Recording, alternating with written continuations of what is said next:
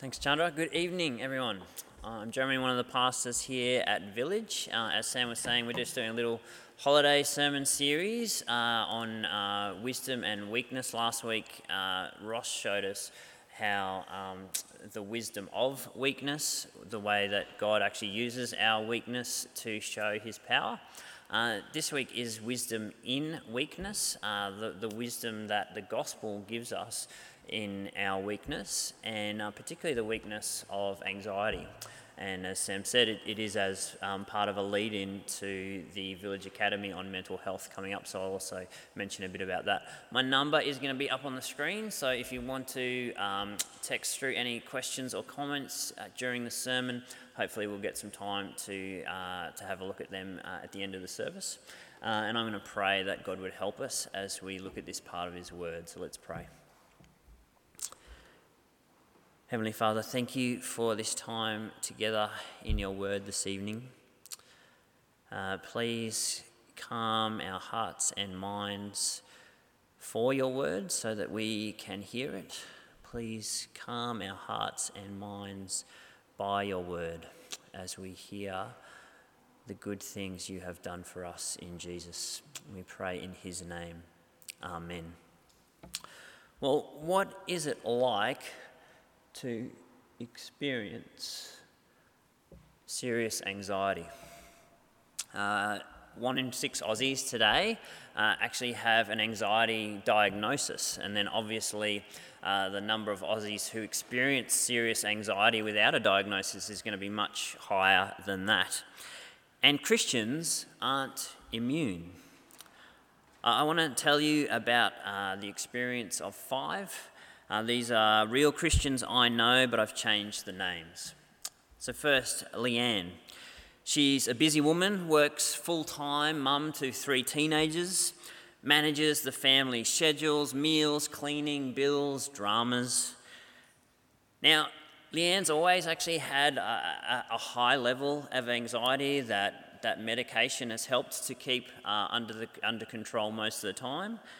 But sometimes she is still just overwhelmed. Like, how can I possibly manage everything? And what's going to happen to me and my kids if I don't? Phil's a leading member of his church, but lately he's getting really anxious at the thought of being around people, particularly meeting new people. He knows the value of community, but increasingly he feels the need to be on his own. Charlotte was abused when she was younger. Now, she's safely out of that danger now, but sometimes just the smallest thing can remind her, put her back mentally into that scenario, and she panics. She often actually avoids people for fear of having a panic attack in public. Emma is desperate for connection, can't stand the thought of being single forever, and she's started to worry that the reason she can't meet someone and find someone is that she is unattractive, and now she's eating far less than she should. Jeremy just got his first job as a software developer. It took so long to land one because he didn't have any experience, but already his company's started talking about redundancies soon. He doesn't know what he'll do if he loses this job, works late to make a good impression, even misses the Bible study group he is meant to be leading, can't sleep properly at night, just so anxious about what will happen. Actually, that Jeremy was me a long time ago. And these are just a few kinds of anxiety I've seen in Christians over the years. Maybe you've seen it in others. Maybe you've felt it yourself. Yet here, the Apostle Paul boldly declares, "Rejoice in the Lord always." In case you missed it, he says it again, rejoice. And furthermore, do not be anxious about anything. Now, some Christians take this to mean that we should never have anxiety at all. I mean, isn't that what Paul says? But I think that misunderstands what Paul's saying, because the mere fact he feels the need to say this repeatedly, actually, to the Christians in Philippi, it presumes they aren't rejoicing. They are anxious. And actually, it makes sense why. See, Paul is the one who first preached Christ in Philippi, but now the Roman authorities have arrested him. Paul is in chains for preaching Christ. He's writing to the Philippians from prison. And the obvious question is, what does that mean for the Christians in Philippi? Are they next? Will the Roman Empire turn on them too? The situation is so tense, it's apparently sparked conflict between two leading women in the church, Euodia and Syntyche. Maybe they disagree on what's the best response to this new danger. Probably, whatever they disagree on, the anxiety shows itself in anger towards each other. And this anxiety about the future, about what will happen, actually has a lot in common with the anxiety a lot of us feel today. What Paul says here in Philippians does speak to anxiety about the future, about what is going to happen. But it is also important to see there's other kinds of anxiety he's actually not speaking to here. Some forms of social anxiety, post-traumatic stress, just a general feeling of anxiety where you're in fight or flight but you don't know why. That's actually not what he's talking about here. The main reason we do Village Academy at Village Church is so we can go more in depth on topics than we can here in church. And the one coming up on mental health actually does give us a chance to explore different kinds of mental challenges and the different causes that different mental challenges can have. We can't really go into it now, but at Academy we're going to explore how most of our mental health challenges actually have complex causes, not just one simple cause. They can be partly biological, genes, hormones, brain chemistry. They can be partly psychological, learned patterns of thinking. They can be partly social in our relationships with people, and they can be partly spiritual in our relationship with God. As a result, most of our mental health challenges are best addressed through all these perspectives, not just one by itself. So it would actually be wrong to take what Paul says here in Philippians and think that that is like the magic cure for all anxiety. But just as mistaken would be trying to tackle anxiety, particularly anxiety about the future, without taking in what Paul says here. Because here Paul shows us how the gospel, the good news about Jesus, really can address the spiritual dimension of our anxiety.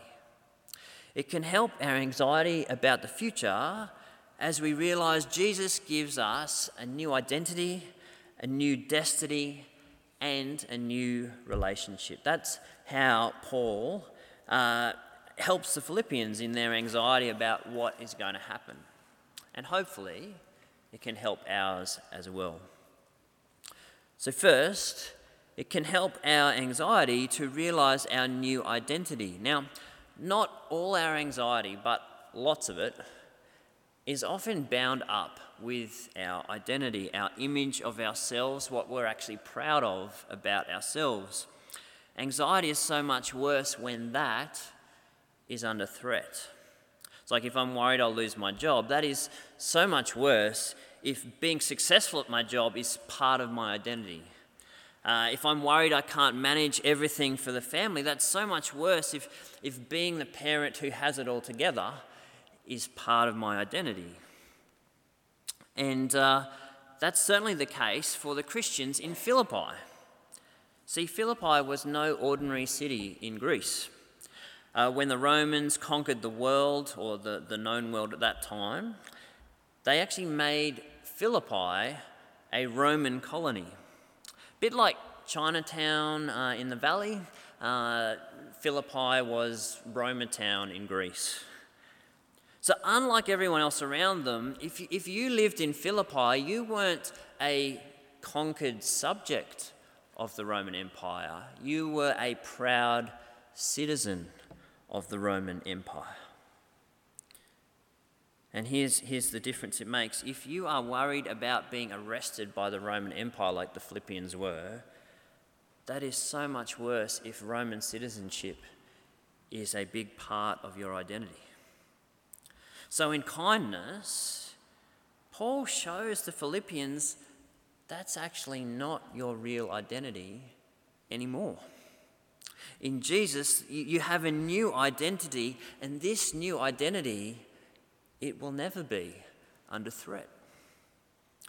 Paul uses himself as an example. Early in chapter 3, he actually lists out like his own resume of what he's proud of as an Israelite. And he says that is not his identity anymore. He considers that old identity as loss. He considers it even dung compared to the value of knowing Christ and being found in him. When you trust in Christ, you are in Christ. His status, his value is your status, your value. And in the same way, he says to the Philippians, citizens of Rome, that's not what you should be proud of. That's not what you should be afraid of losing. You're in Christ. You are citizens of heaven. So much greater, and no one can take that from you. I mean, if you're afraid of losing your status in the Roman Empire, it could help to remember you have a much greater status with Christ in heaven.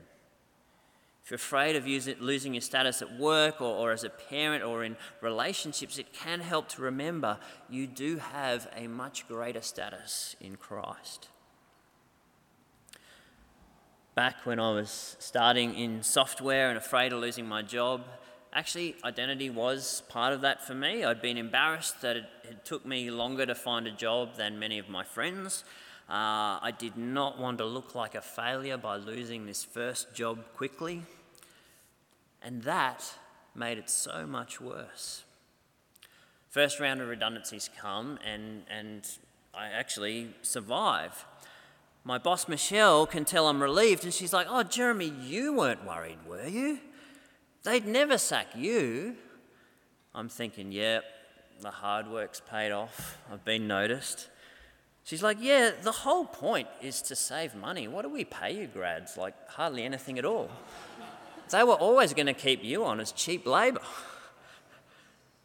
See, I was trying to build an identity as a successful worker, and because that identity was under threat, I was really anxious. Turns out I just needed to embrace my true identity as the cheapest worker, which was apparently never under threat. Now, obviously, not everyone wants that identity of cheapest worker, but Jesus gives you a new identity you should want. In Christ, you actually have all the status, all the value of God's own Son himself. When you're anxious about the future, it's good to ask, is this partly because my identity's in something other than Christ? Now, that might not be it for you, but if it is, that is going to make it worse. And you will find real assurance by recalling that your true identity, true value, true status, no matter what happens to you now, you are a citizen of heaven in Christ. But maybe your anxiety has nothing to do with your identity. Maybe you're just anxious about the bad thing you're sure is going to happen. Like for the Philippians, getting arrested in prison would be terrifying whether it involved their identity or not, wouldn't it? In which case, it can help to know that Jesus doesn't just give you a new identity, he also gives you a new destiny.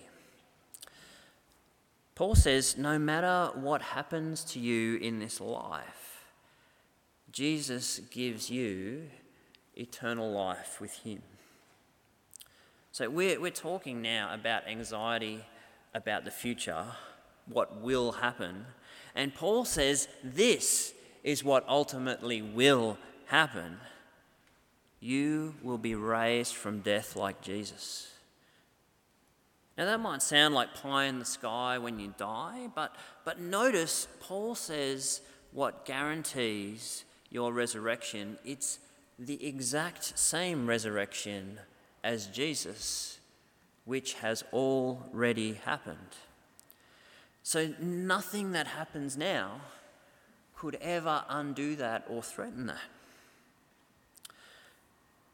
There is apparently a real movie released in cinemas 2020 called Assassin 33 AD.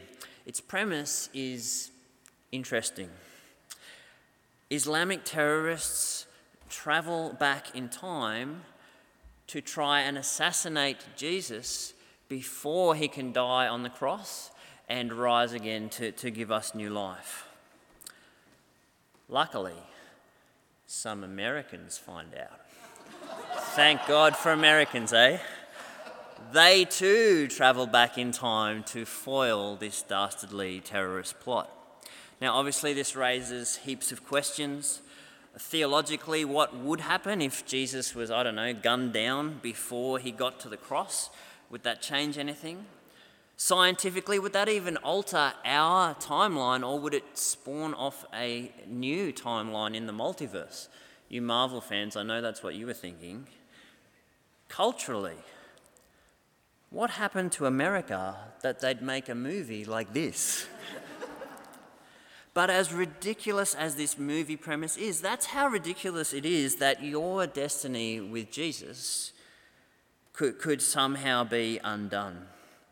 Someone would have to go back in time and somehow stop Jesus dying for your sins and rising to give you new life. That actually can't be undone because he's already done it. Your ultimate future with Jesus is safe and secure. There is, of course, a lot of life still to navigate between now and then. But what Paul's saying is that your guaranteed resurrection with Jesus should give you a joy that never goes away. So I've actually seen this in a friend's life in the opposite way. A friend Joe in his 80s, he told me once how he'd actually always been sad since his wife died at 60. Not that he was never happy again, not that he never experienced any happy times, but even when he was happy, there was still this underlying sadness. Well, in the same way, but opposite, Paul says, your guaranteed resurrection should give you a deep down joy always. Not that you'll never feel anxious again, not that you'll never feel sad again.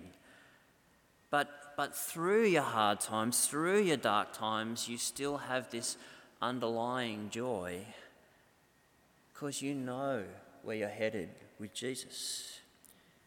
It is a joy to know that new destiny.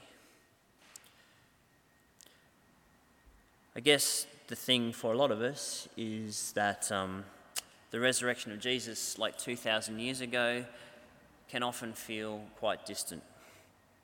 If you think about it, it probably felt quite distant to the Philippians, even though this is all happening only 20 years after Jesus rose from the dead, because they're like, well, yeah, that was 20 years ago, and we're suffering now.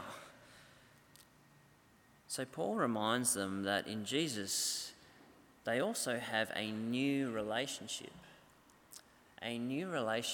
with God, where they can talk to him as their Father any time at all.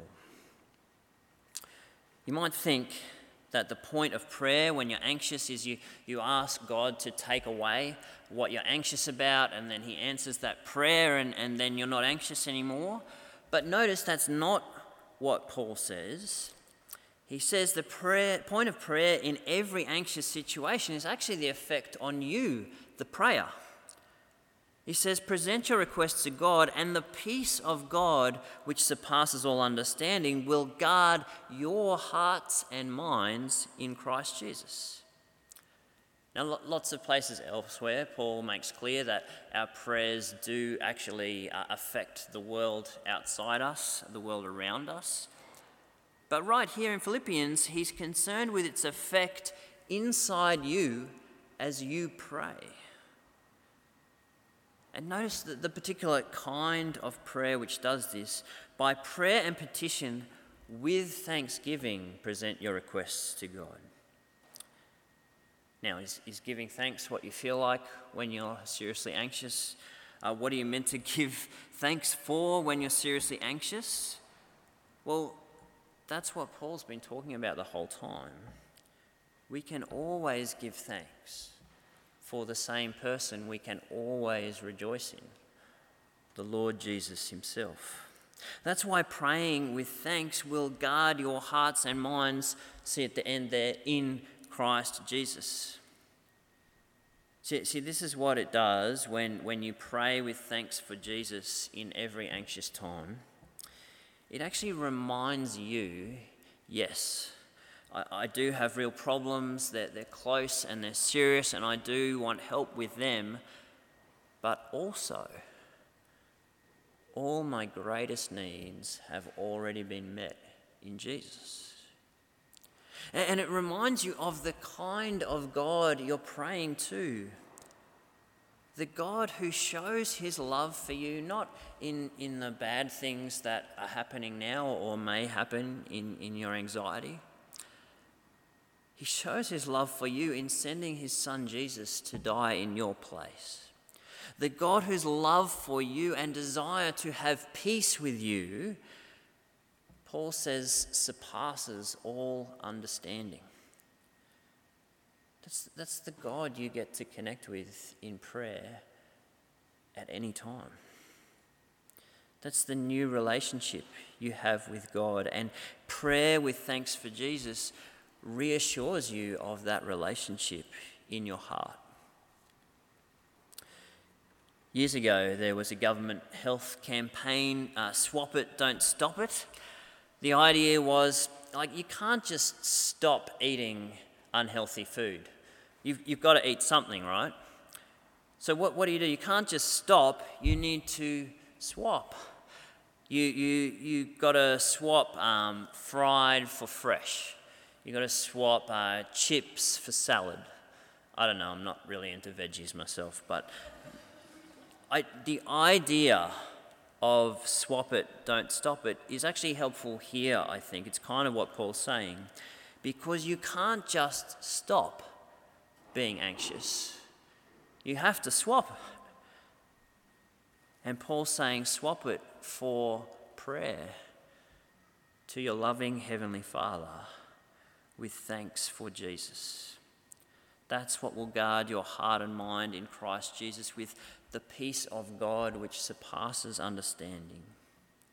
That's the new relationship you have with God, and prayer is a way you get to feel that now. Not just 2,000 years ago when Jesus rose from the dead, not just at the end when you were raised with him, but right here and now. Of course, Village Academy coming up soon will let us explore care for mental health much more broadly and more deeply. Obviously, there's other mental health challenges beyond anxiety. Obviously, there's other forms of anxiety beyond fear of the future. There's other dimensions of care for ourselves and others beyond the spiritual. And even our spiritual care will go into much more how we can do that, not just one-to-one, but actually as a whole church family. There's a lot more that we'll go into, but for anxiety about the future, the good news about Jesus does actually provide something powerful. Like Phil, in his social anxiety, what if he knew it really didn't matter what people think of him, because in Christ he is a perfect success, and that's his new identity. Leanne, the busy mum, what if she knew that her destiny and her kids' destiny in the end was already completely safe and secure in Christ? It did not depend on her keeping all the wheels on at home. Emma, desperate for connection, what if she knew that she would actually be okay without a partner, because God's love for her in Christ surpasses understanding, and she can talk to him at any time at all? Could it help you to know that? I'm going to pray that it would. Let's pray together.